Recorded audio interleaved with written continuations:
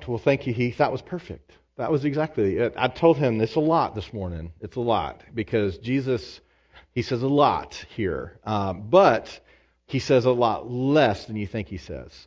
And we're going to walk through this and do this, but I just want to say today as we begin that God is good. Is he not? There are times in our lives we question the goodness of God, and God is good. Last weekend, I shared with some of you, we had an interesting weekend. I don't know how many handymen are in the room, but I had some issues last weekend. Our dishwasher has been broken for about a month or longer, and so we've just been washing by hand. And Deidre was like, finally I was at Starbucks. I was working on a sermon. I was like, I'm going to go see how much a dishwasher is. And I don't know when you last shopped for a dishwasher, but oh my goodness, it is ridiculous how much a dishwasher costs. So I was like, I'm going to fix that dishwasher. And so I went back, and I'm a shortcut handyman. I don't know about any of you if you're a shortcut handyman. I'm like, why spend more time on this than you need to? Can I get an amen? Not many, because some of you know what that means. So, like when I'm messing with an outlet, like it's just 110, right? It's just 110. What's it going to do for you? If you touch it, like you're going to get a little zap, and you're going to be okay. No big deal. But I got to walk all the way down to the breaker box and figure out which breaker it is and all that. So I don't typically turn off the electric when I do electrical work, and dishwashers actually use water and electric, and so. It's a direct wire dishwasher. This is way more information you need. Some of you are thinking, how long is the sermon going to be? I haven't even gotten to the introduction to the sermon yet.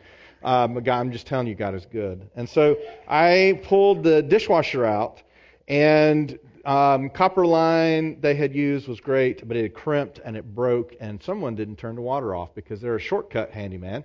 And interestingly enough, you have a pressure reducer in your dishwasher that reduces the pressure coming in from outside, that when you break the water line before it gets to the pressure reducer, guess what? It's not reduced. And it floods your kitchen really, really fast. And so Deidre was in there, and I'm like, what is happening here? And Deidre runs out of the room. I'm in need here. And she runs out of the room. She comes back, and I'm like, I need help, because, I didn't say it that way. I'm sure I said it in a very spiritual way. But I'm not sure it came out that way. And so anyway, she came back with a towel. I'm like, that's not going to help. That's not going to help. That's not going to help. And so anyways, so I got the water turned off. I got the dishwasher fixed. Amen. Praise the Lord. Nobody died, and the house is still there. So the next day, we had Jonathan's birthday. And we had a cake, big cake, beautiful cake, big cake box. We had the party. We brought the cake back. We put the cake on top of the oven. We have a very fancy oven. It's got the controls on the front, not on the back, or on the front where the dog can hit it and turn your oven on. And so had cake up there. Interestingly, dogs like to jump up on ovens when there are cakes on top of them. And so I'm sitting I'm tired. It's late. Sunday. It's not late. It's like 6 o'clock Sunday night, but it feels like it's midnight. I'm tired on Sundays by that time of day. And I'm sitting there, and I'm working on some stuff, and Malia pops her head in. Hey, Dad, something's on fire in the kitchen, with literally that much urgency in her voice. Let me just say that's not how you announce something's on fire in your house. So I go running back there, and Deidre has her jacket off, and she's like, oh, pow, and what, pow, and she's trying, and the flames are no joke this high, and I'm like, our house is gone. It is burned down, and she's just hitting it, and paper when you burn paper, because the box is paper, just burning ashes, like literally float everywhere. So she's hitting it, and burning ashes are going everywhere. And I'm like, ah! And this is the day after I've just flooded the kitchen. And I just wanted to say God is good this morning as we get started. So I go to get the fire extinguisher, and Deidre says, wait, because I don't know if you've ever used a kitchen fire extinguisher. It's all powder in case you have a grease fire. She says, it's not a grease fire. We can use water. Well, pow, well, pow, well, pow. Stuff's going everywhere. And so I grab it, I pull the pin, and I powder everywhere. House is still there. Praise the Lord. God is good. And I will just say, even if the house had burned down, God is good. Amen? There are all kinds of crazy things that happen in our lives, and God is good through them all. So, I need to hang up my handyman apron, because obviously I'm clearly not good at it. But I just felt like I needed to share that with you today. As we also get started this morning, let me just say, we are in great need of some additional children's volunteers, if you are able at all to serve. We've been having more kids over the last couple of weeks. We've had fewer. We've got a few people who are serving like every single weekend right now, and it's not good for them. It's not right for them. We need to also come alongside, and if you're able to serve, we could use that help. If you're like, I'm no good with kids, there's a way you get to be good with kids, and this is one of them. You spend time with them. So if you're able to do that, come see me or Deidre. We could really use some additional help so we can do really a fantastic children's ministry, which is what we want to do here. All right. Matthew chapter 6. We've been moving through the Sermon on the Mount, and this passage of Scripture, like we're making a huge leap forward. This is our 13th week in the Sermon on the Mount, and we honestly have a lot longer to go. But today, we could have broken down each of the things that we just read, what he just read about. We could go through each section, and we can talk about prayer and generosity, and we can talk about fasting, and we could give each week its own topic, each section its own week and its own topic, so that we can talk about each of those things and really cover prayer, and really cover generosity, and really cover fasting. But Jesus isn't really talking about prayer, fasting, or generosity in any of this, and yet he still is. So as we come through here and as we read Scripture, one of the things we have to do is we have to understand what is being said, and we also have to understand what is not being said.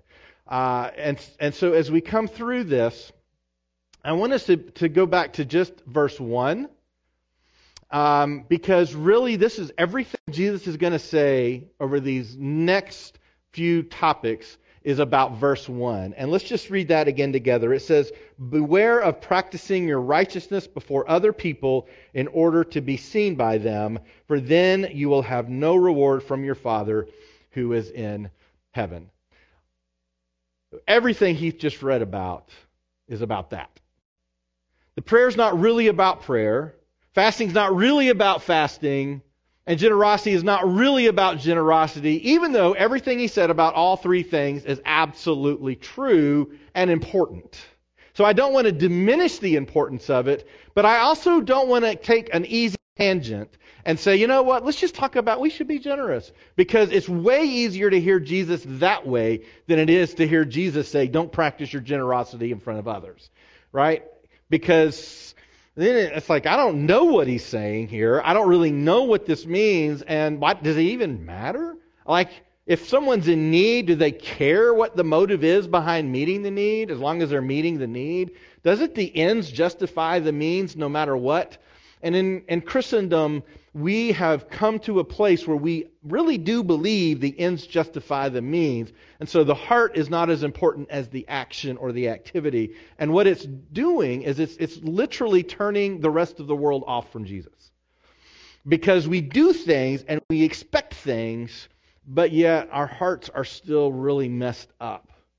And so I do want to kind of walk back through this, but I want you to understand what Jesus is driving at. And so far we've been at this place in this part of this sermon, this longest sermon that we have a record of. I doubt it's his longest sermon he gave, but it's at least the longest one that we have a record of. And all the apostles were like, we really need to write that one down.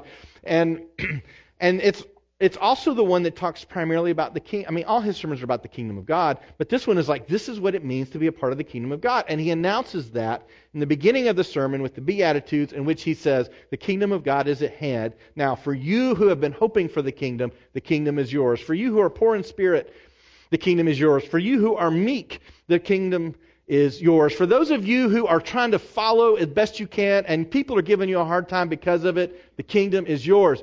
The kingdom of God is here, and the kingdom of God is for you. And then he goes on to talk about different things. And last week, my friend John came, and if you missed that, you can check out the podcast or go back to YouTube or Facebook and catch that. But John is he has an incredible heart for the Lord. He's a good friend. He and his wife helped us start this church, and he did a great job just talking about the difference between living by the open hand or the closed fist. Even though the Sermon on the Mount, he's talking about loving your enemies and not retaliating against people who wrong you, which is the idea of the open hand. I don't hold the things so tightly that I have to get even with people when they hurt me. I don't hold things so tightly that if I really dislike you, I wish for bad things to happen for you. Instead, Jesus says the kingdom's the exact opposite of that. I mean, we love even our enemies, and we don't seek retaliation. If retaliation needs to happen, God will take care of that. We don't seek it. We seek to love each other. We've also seen Jesus say that you need to be careful how you live, because you are salt and light in the world, and how you live your life will determine how another person will receive the gospel. So if we accept some of the teachings of Jesus, but we don't live out the teachings of Jesus, we're not actually salt and light. Jesus has also talked about anger. Jesus has talked about how we're supposed to love each other. And he comes to this place where he starts talking about authenticity. And if you're following along on YouVersion, I've titled today Authenticity Part 2. Authenticity Part 1 was talking about oaths. Don't use God to get your point across. Don't swear on God in order for someone to believe you more, because we at our core are not people that can sustain God's reputation by our own character. Like, our character struggles, it suffers. We have issues with our character, and we say things like, I swear to God. It's not the curse word. It's not the fact that we say, I swear to God, like, oh, God's going to be mad at us. It's the fact that we are invoking God as the one who is going to uphold our promise. God upholds God's promises, not our promises. And so authenticity is about living authentically, being yourself. Jesus wasn't really saying, don't ever promise anything. He was saying, be just completely honest. Just be honest. Authenticity is the thing everyone wants, but most everyone is also afraid to have. I want to just be me. I don't want to pretend to be somebody else. But at the same time, I'm scared to death to live that out. I don't want people to know what's really going on inside of me. So he was calling us to authenticity. He was calling us to a bigger way of living, and a bigger way of loving, and a bigger way of experiencing the world and the creation and God. And he says, listen, all of this wraps up into love God and love people. Jesus says, I didn't come to give up the law, to let it go and to say none of this matters. I came to show you what it was meant to do in you. Love God and love people. And then we come to this passage, and we have this incredible moment in which all these people are coming along Jesus, and Jesus is talking, and they're asking him questions, and we've talked about marriage and the ending of marriage, and they're trying to trap him, and he's trying to say, listen, you have missed the whole point of what all this is about. And after he finishes that section on loving your enemies and not trying to get revenge against people who hurt you, he comes to Matthew 6:1, and he says, beware of practicing your righteousness before other people in order to be seen by them, for then you will have no reward from your Father who is in heaven. And I have a feeling he was probably looking at some specific people when he said this, because the Pharisees were there. They had just asked him about divorce. He knew they were there. He knew their influence in the community, and their influence was one of a lack of authenticity. They said one thing, but they lived another. And what they wanted was power. They wanted influence. They wanted wealth. And so they would say whatever they had to say in order to get that, and yet they didn't actually live it out. And later, Jesus, he's a really gentle, kind person, but he said, woe to you, you Pharisees, because when you convert somebody, you make them twice the child of the devil that you are. You had a very low regard for the authenticity and spiritual health of many of these Pharisees, though not all. Some Pharisees would come to follow Jesus and repent, and they became followers, disciples of Jesus. Beware of practicing your righteousness before other people in order to be seen by them, for then you will have no reward from your Father who is in heaven. Now, Everything else after that is a continuation of that thought. If we go down to verse 2, let's go to the next slide, go down to verse 2. Thus, when you give to the needy, sound no trumpet. And then he has a little section on generosity, then jumps down to verse 5. And when you pray, you must not be like the hypocrites. And then we jump down to verse 7, and he says, and when you pray, do not heap up empty phrases as the Gentiles do. For they think they will be heard for their many words. And then we jump down to verse 16, and when you fast, do not look gloomy like the hypocrites. In other words, Jesus says, don't practice your righteousness before others, thus don't be generous like the Pharisees, and don't pray like the Pharisees, and don't fast like the Pharisees. That's all a continued thought of verse 1 in chapter 6. So it's not that prayer doesn't matter in this passage. That's not the main thing Jesus is trying to get across. It's not that fasting doesn't matter. It's not the main thing Jesus is trying to get across. It's not that generosity doesn't matter. It's just that that's not the main thing Jesus is saying right here. These are all things that he expects everyone else to understand and to adhere to. He expects people to be doing these things. So we come to this question, then what is being assumed by Jesus in this moment? And as we read through this, if you go back and read through verses 1 through 18 of Matthew 6, nowhere in this section is Jesus saying you should go pray. Nowhere in this section is Jesus saying you should be generous.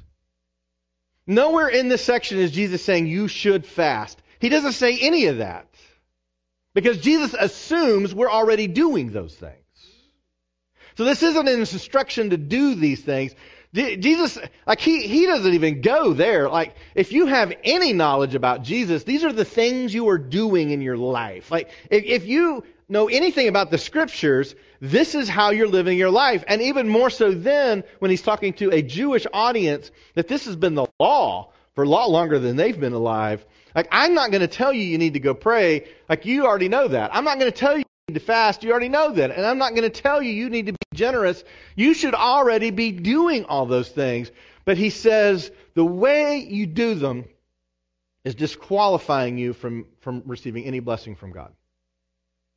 So it's not you should be doing them. It's the fact that you're doing them the way you're doing them. We have a real problem. And Jesus recognizes the actual impact of those activities are being lost because of the heart behind them. I was thinking about this sermon. I was thinking about times in my life in which I've gone through actions that have not actually accomplished goals, but I did a lot of activity. We all have them. I don't know what yours is, but the other night we were watching King Richard. I don't know if you've seen that, about Venus and Serena Williams. I grew up playing tennis. I played tennis in high school. I loved to play tennis. I played hours and hours and hours of tennis. I watched every match in the 80s. I loved it. Like the golden age of tennis, that was when I was growing up and playing tennis. And I had my best friend at the time. Like, we played every day. Every day we would go play for hours and hours and hours. And then I decided, I'd like to play some more. And I don't know, do we have any tennis players in the room? So we've got a few. Yeah, we got a few tennis players in the room. So I got a tennis trainer. You know what a tennis trainer is? It's like a weight with a tennis ball and this really elastic string attached to the tennis ball. And then you don't have to have anybody to play with you, and you could just hit that ball, and it'd come right back to you, and you could just hit it over and over and over again. And I didn't have to go to the tennis court, and I didn't have to have anybody come with me, and so I got this trainer. And there are a few things about sports that the sound or the feel is everything. Like when you swish a basketball and you swish it in the right kind of net, you get a whap. You just get this sound, and it's different than any other sound. And if you hit the rim, you don't get that sound. And if you have a cheapo net, you don't get that sound. But there's just a whap. I can't even make it. But you know what I'm talking about, right? At baseball, whenever you get a good hit, and that bat comes through the ball and you hear it, and man, it just takes off. You can feel it. Or if you strike someone out and you hear that ball hit that leather glove right in the palm, and it's a good glove and it's a good throw and it's just whop. And it's just, none of these sounds are real sounds, right? I'm just making them all up. But you know exactly what I'm talking about, right? Well, for tennis, it's all about the pow whenever you hit with the racket. And so I would go out there with my trainer, and man, I would just pow, pow, and it sounded good, and I hit it hard, and I was kind of guessing where the net would be. And I'm just going to tell you, that was some of the best sounding tennis you've ever heard, out in the front street in front of my house. And I would go out and I would hit that thing, and I'd hit it hard, and I felt good, and I watched all these professionals, and I was doing their body movements, and I was hitting it right, and I was doing it on my shoulders and my feet and everything just right, and the sound was incredible. I couldn't wait to go play. And it completely wrecked my game. Completely wrecked my game. I got out there, I was ready, kind of walk out. You know how it is. Some of you know how it is. Some of you who aren't competitive, you don't know how it is. But those of you who are competitive know how it is. You walk out and you're like, I'm going to show this person. They shouldn't have even gotten out of bed today. You walk out there and you're ready to let them have it, and they're going to hear my pow, and they're going to go like, whoa, I shouldn't even be here. This is intimidating. And so I'd get ready, square up, and pow! And there it went. There it went. I couldn't hardly get a ball in. So I did all the right stuff. I was spending the time, I was doing the practice, I was getting the movement, I was getting the power, I was getting the sound. At the end of the day, I completely wrecked my game. I didn't have any control. I couldn't keep the ball in. And it took me a long time to recover after all of that. See, there are things in life in which we can spend a lot of time and energy, and we can really miss the point. And that's a lot of what Jesus is talking about here.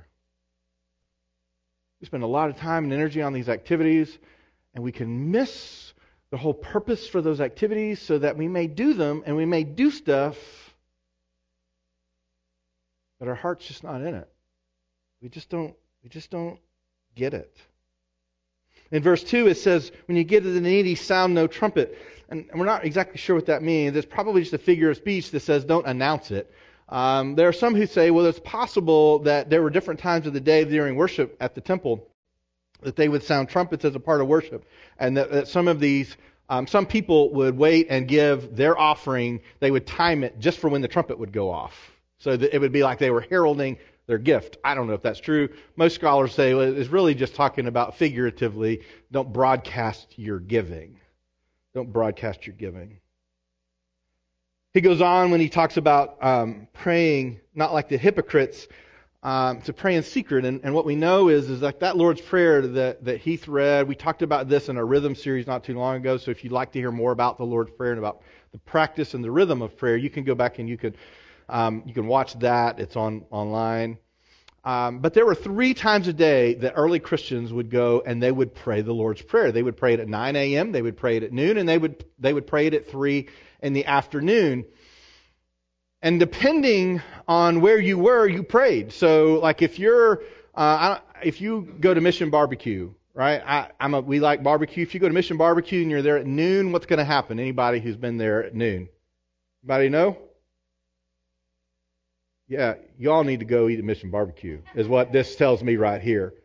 Or you've never been there at noon. At noon, they play the national anthem and everybody stands at noon. So it doesn't matter where you are. It doesn't matter what you're doing. Like at 12, it comes on and you stand because everybody else does. And I'm not going to be just sitting here, so I stand too. It was the same way with prayer. Wherever you are at 9 in the morning, you're going to the store, you're going to stop and you're going to pray the Lord's Prayer. Or at noon, no matter where you are, if you're at a business lunch, you're going to stop and you're going to pray the Lord's Prayer. And at 3 p.m., doesn't matter where you are, you're going to say the prayer. But what you could do is you could plan where you were at those times.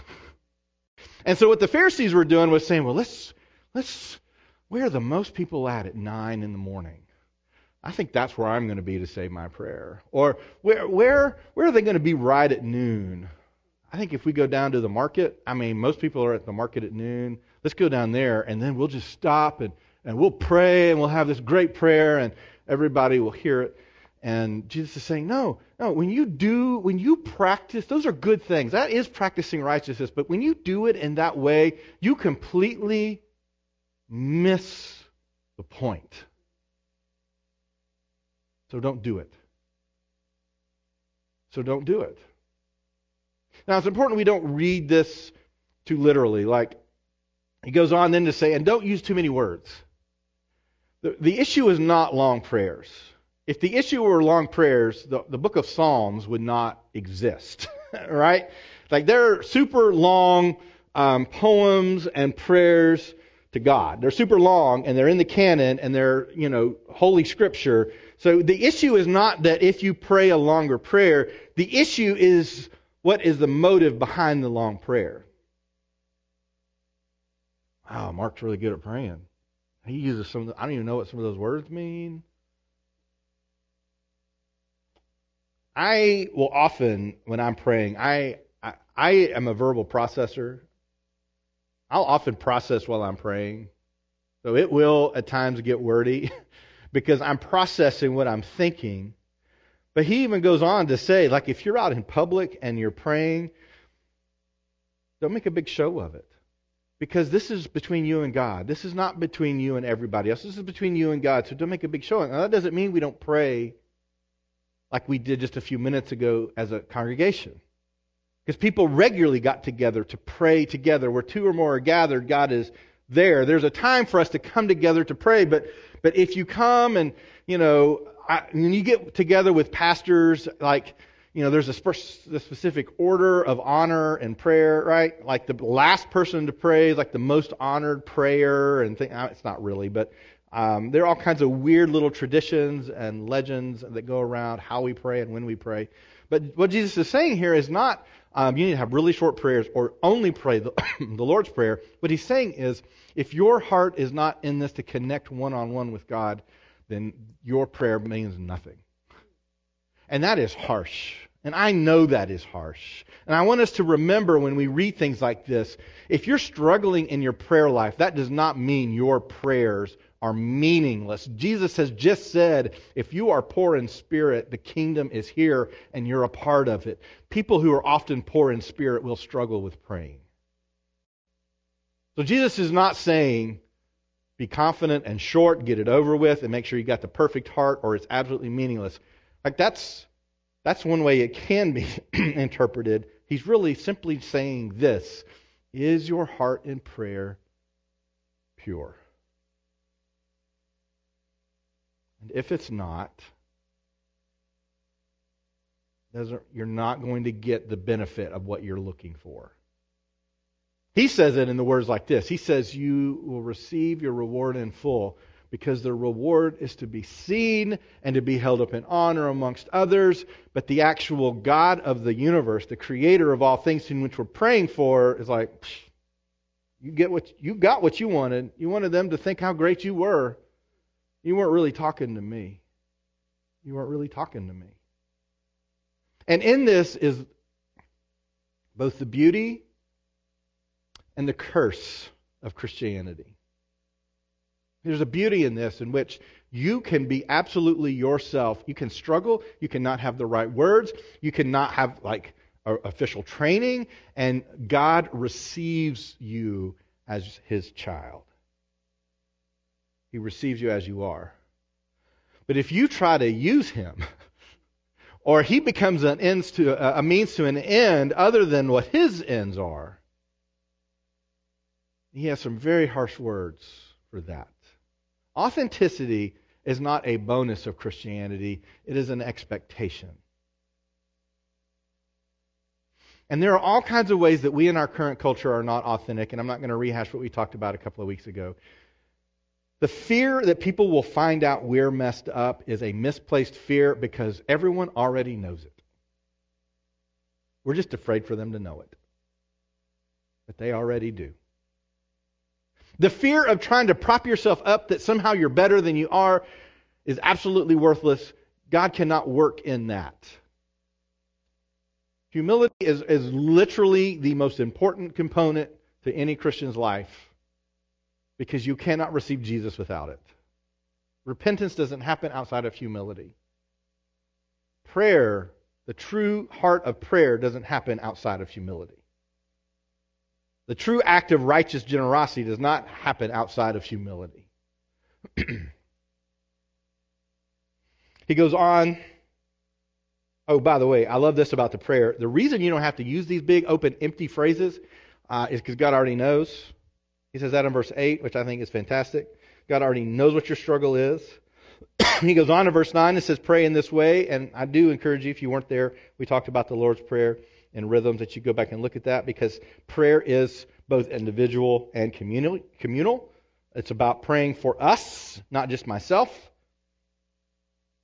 And then when he says, when you fast, don't look gloomy like the hypocrites in verse 16.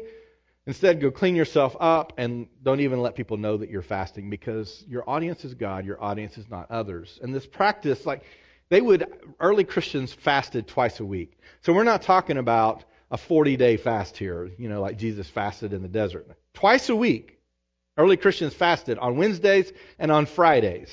And so and for many believe that the practice was just missing one meal, missing dinner on Wednesday, missing dinner on Friday, but then coming in, the next day and be like, oh, I'm just dragging today because, oh man, I fasted good. And I don't really know how you fast good. Like you fast, you don't fast. There's no good or bad, right? I'm not sure how you fast good. But he says, no, don't even tip your hat that you're fasting, because they already know you're fasting, because they're doing it too. But if you're trying to get some kind of kudos because you look like you're doing it better than everybody else, you've missed the point of the kingdom of God. The kingdom of God are for those who are poor in spirit, not for those who think they're better than others. And Jesus is going to have this argument over and over and over again throughout the New Testament in so many different ways, but saying the same thing. Overarching principle is love others like you love yourself. Beware of practicing your righteousness before other people in order to be seen by them, for then you will have no reward from your Father who is in heaven. Martin Luther said this. He said, our righteousness is more dangerous than our sin. This is the full quote. He says, those pious souls who do good to gain the kingdom of heaven not only will never succeed, but they must even be reckoned among the impious. And it is more important to guard them against good works than against sin. Those are some strong words from Martin Luther. Our need for attention through our good works is more dangerous than sin. Because Martin Luther would also go on to say, the easiest thing in the world is to sin. And what he's saying here is the easiest way to lose righteousness is to be focused on good works to get you there.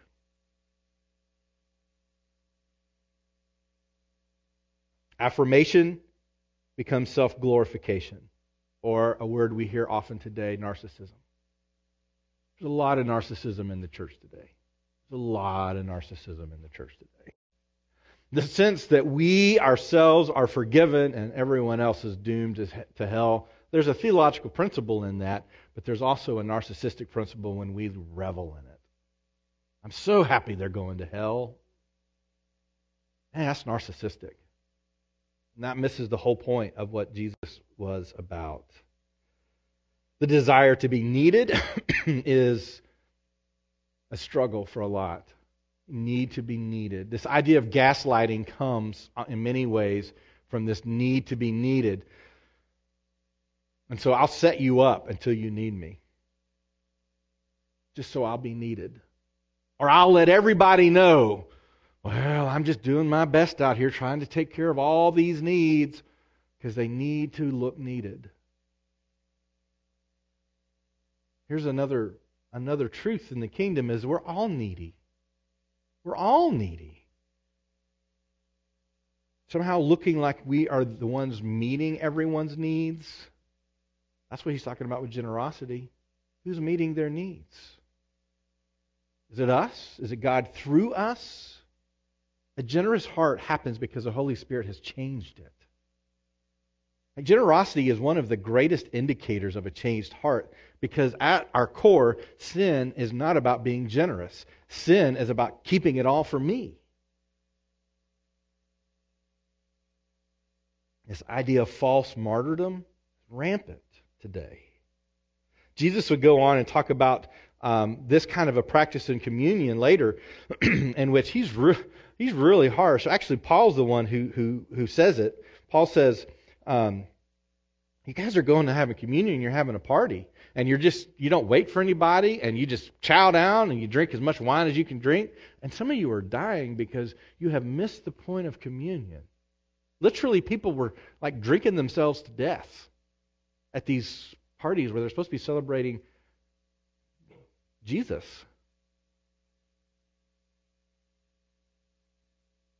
So what do we take from this? This is what I think we take from this. Number one, Jesus is continuing to teach that the kingdom is available to people who are truly seeking it. I think this one principle is one of the reasons that the church is exploding in places like Iran and Iraq and China, the Middle East. People are really seeking the kingdom. There's no cultural value. You don't get anything for seeking God in those places. Not Jesus. And yet they're seeking and they're finding Him, and the church is exploding in those communities. But in communities where there's some advantage, and that advantage has shrunk to almost nothing in the U.S., but there was a time that the church was growing magnificently in the U.S. because it was culturally acceptable. And now we're seeing the pandemic has kind of erased a lot of that and other things. Some just bad behavior by Christians. Jesus is continuing to teach that the kingdom is available to people who are truly seeking it. He is expecting that you are generous. He is expecting that you are praying. He is expecting that you are fasting. Jesus is expecting that this is normal, everyday occurrences. But the power of generosity is not the action of taking what you have and giving it to someone else. The power of generosity is seeing someone else, a fellow image bearer of God that is in need, and I have plenty. God has given me enough for us to have enough.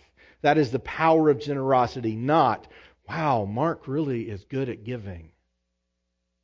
And I really don't know a lot of people that are guilty of this. I mean, I'm sure there are, and I'm sure at times I am, but there's not as much of a bend in today's culture to be generous. Jesus expects that we would because there's power in generosity. Jesus expects that we're praying because there's power in prayer. There's power in connecting with God individually and praying. This is a supernatural spiritual faith we have, and we must have supernatural spiritual rhythms and practices that enable it to grow. And the invitation of talking to God and the fact that He already knows what you're going to ask Him is just power in prayer that if we want other people to see us talking to them is just crazy. And the power of fasting to stop and reconsider and to give up so we can receive something more. There's power in fasting. The second thing I think is really important here is that you can be imperfect and fully experience the kingdom, but you cannot fake it. There's a difference here, and I don't want to push us into a place where it's now about performance, because that was the real problem. And we can say, well, I'll just really try harder then. Performance is not the issue. The heart is the issue. We can't fake the heart. Well, how do we know if we're faking it when we're generous? Well, if we got to make sure other people know what we're giving. I mean, that's a pretty good indicator. How do we know if we're faking it when we're praying? Well, if we really don't think about Him any other time and other than in that moment of prayer, and it happens to be at church or with other people, or around the dinner table, and we're not praying any other time, that's probably a pretty good indicator we're faking it. Or if we're praying in such a way that is simply, God, meet my needs. God, fix my problems. God, rescue me from my decisions. God, make this bad thing go away. If that's all we ever pray, there's probably a good indication that our heart is not really in a connection with the Creator of all things, in which we are born in His image. But I want to be careful. We can be imperfect and fully experience the kingdom. But you struggle. The poor in spirit struggle, and yet the kingdom is theirs. If you're going, oh my goodness, I just don't know if my motives are right. Like if you wrestle with that, your motives are probably fine. If you never wrestle with that, you might ought to wrestle with it. We can fake out others. I think the most dangerous thing is when we fake out ourselves. I think that's what Martin Luther was trying to say. He's not saying don't give, pray, or fast. He's saying give, pray, and fast, but do it with the right heart, or just don't do it at all. In other words, the ends do not justify the means in the kingdom of God. The means are everything. God will take care of the ends. And the third thing, our hearts are the key to effective spiritual practices or rhythms. Our hearts are the key, not just those practices. Next week, we're going to move on to the next section of the Sermon on the Mount, and this is where he says, seek the kingdom and everything else will open up to you. It's not exactly how he says it, but that's pretty much what he says. And he's hammering home this point that for those in this room who are poor in spirit, you can take hope and courage to say, yes, I just want the kingdom. It's easy to say God is good. My house doesn't burn down. But what happens when it does? Was I transactionally related to God, in which as long as I do my part, He would make sure my house doesn't burn down? Or my health wouldn't be bad? Or I wouldn't lose my job? Or I wouldn't have problems? God, I'll do my thing as long as you do your thing. God is good even when the house burns down. Seek the kingdom and everything will open up to you. That's what we're going to talk about next week. I want to pray with you. And we are starting to pass the plate again, although today we're not going to pass the plate. There's a basket up here, and there's a basket in the back as you leave. I would ask you to give. I would ask you to give. We want this to be a part of, this is a part of our worship. Part of our worship is our generosity. And I would encourage you to do that. Would you pray with me? Father, God, I thank you that you are a good God and that you do good things. Father, I thank you that no matter what, you are with us and you love us. Father, I pray that you would help us to see what's really going on inside of our hearts. When we're faking it, I pray that we will know it. God, I also pray that when we're not faking it, but we feel utterly like we have nothing to offer, we have nothing to give. I don't even know what to say when I pray. I feel like I have nothing to offer in generosity to others. I feel like I'm always needing myself. I don't worry if other people know that I'm fasting. I never fast. But God, you are patient and you are gentle and you are merciful. And when we are poor in spirit and uncertain and hurting and broken, that is still enough. I pray you'd make it so abundantly clear which it is for us. And I pray that you would forgive us when we fake it. And give us eyes to authentically live this out. And Father, I pray that we would not receive our reward by the acknowledgement of others, but we would receive a heavenly reward from you. And whatever that looks like. Let us authentically know you and follow you. In Jesus' name we pray.